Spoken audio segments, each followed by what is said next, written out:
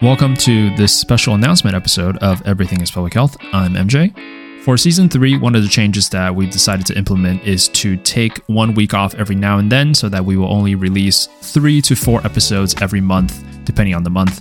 And this is one of those weeks that we'll be taking a week off from publishing. This is mainly due to logistical reasons. Part of it is scheduling recording sessions, and also this will give me more time to write and edit the episode, allowing us to build a healthier amount of backlog in case some schedule changes happen on our end. Also, because in Season 3, we have a lot of new ideas and new format that we want to try, and taking a week off every now and then allows us the flexibility to try those new things to hopefully bring cooler ideas and cooler episodes for all of our listeners.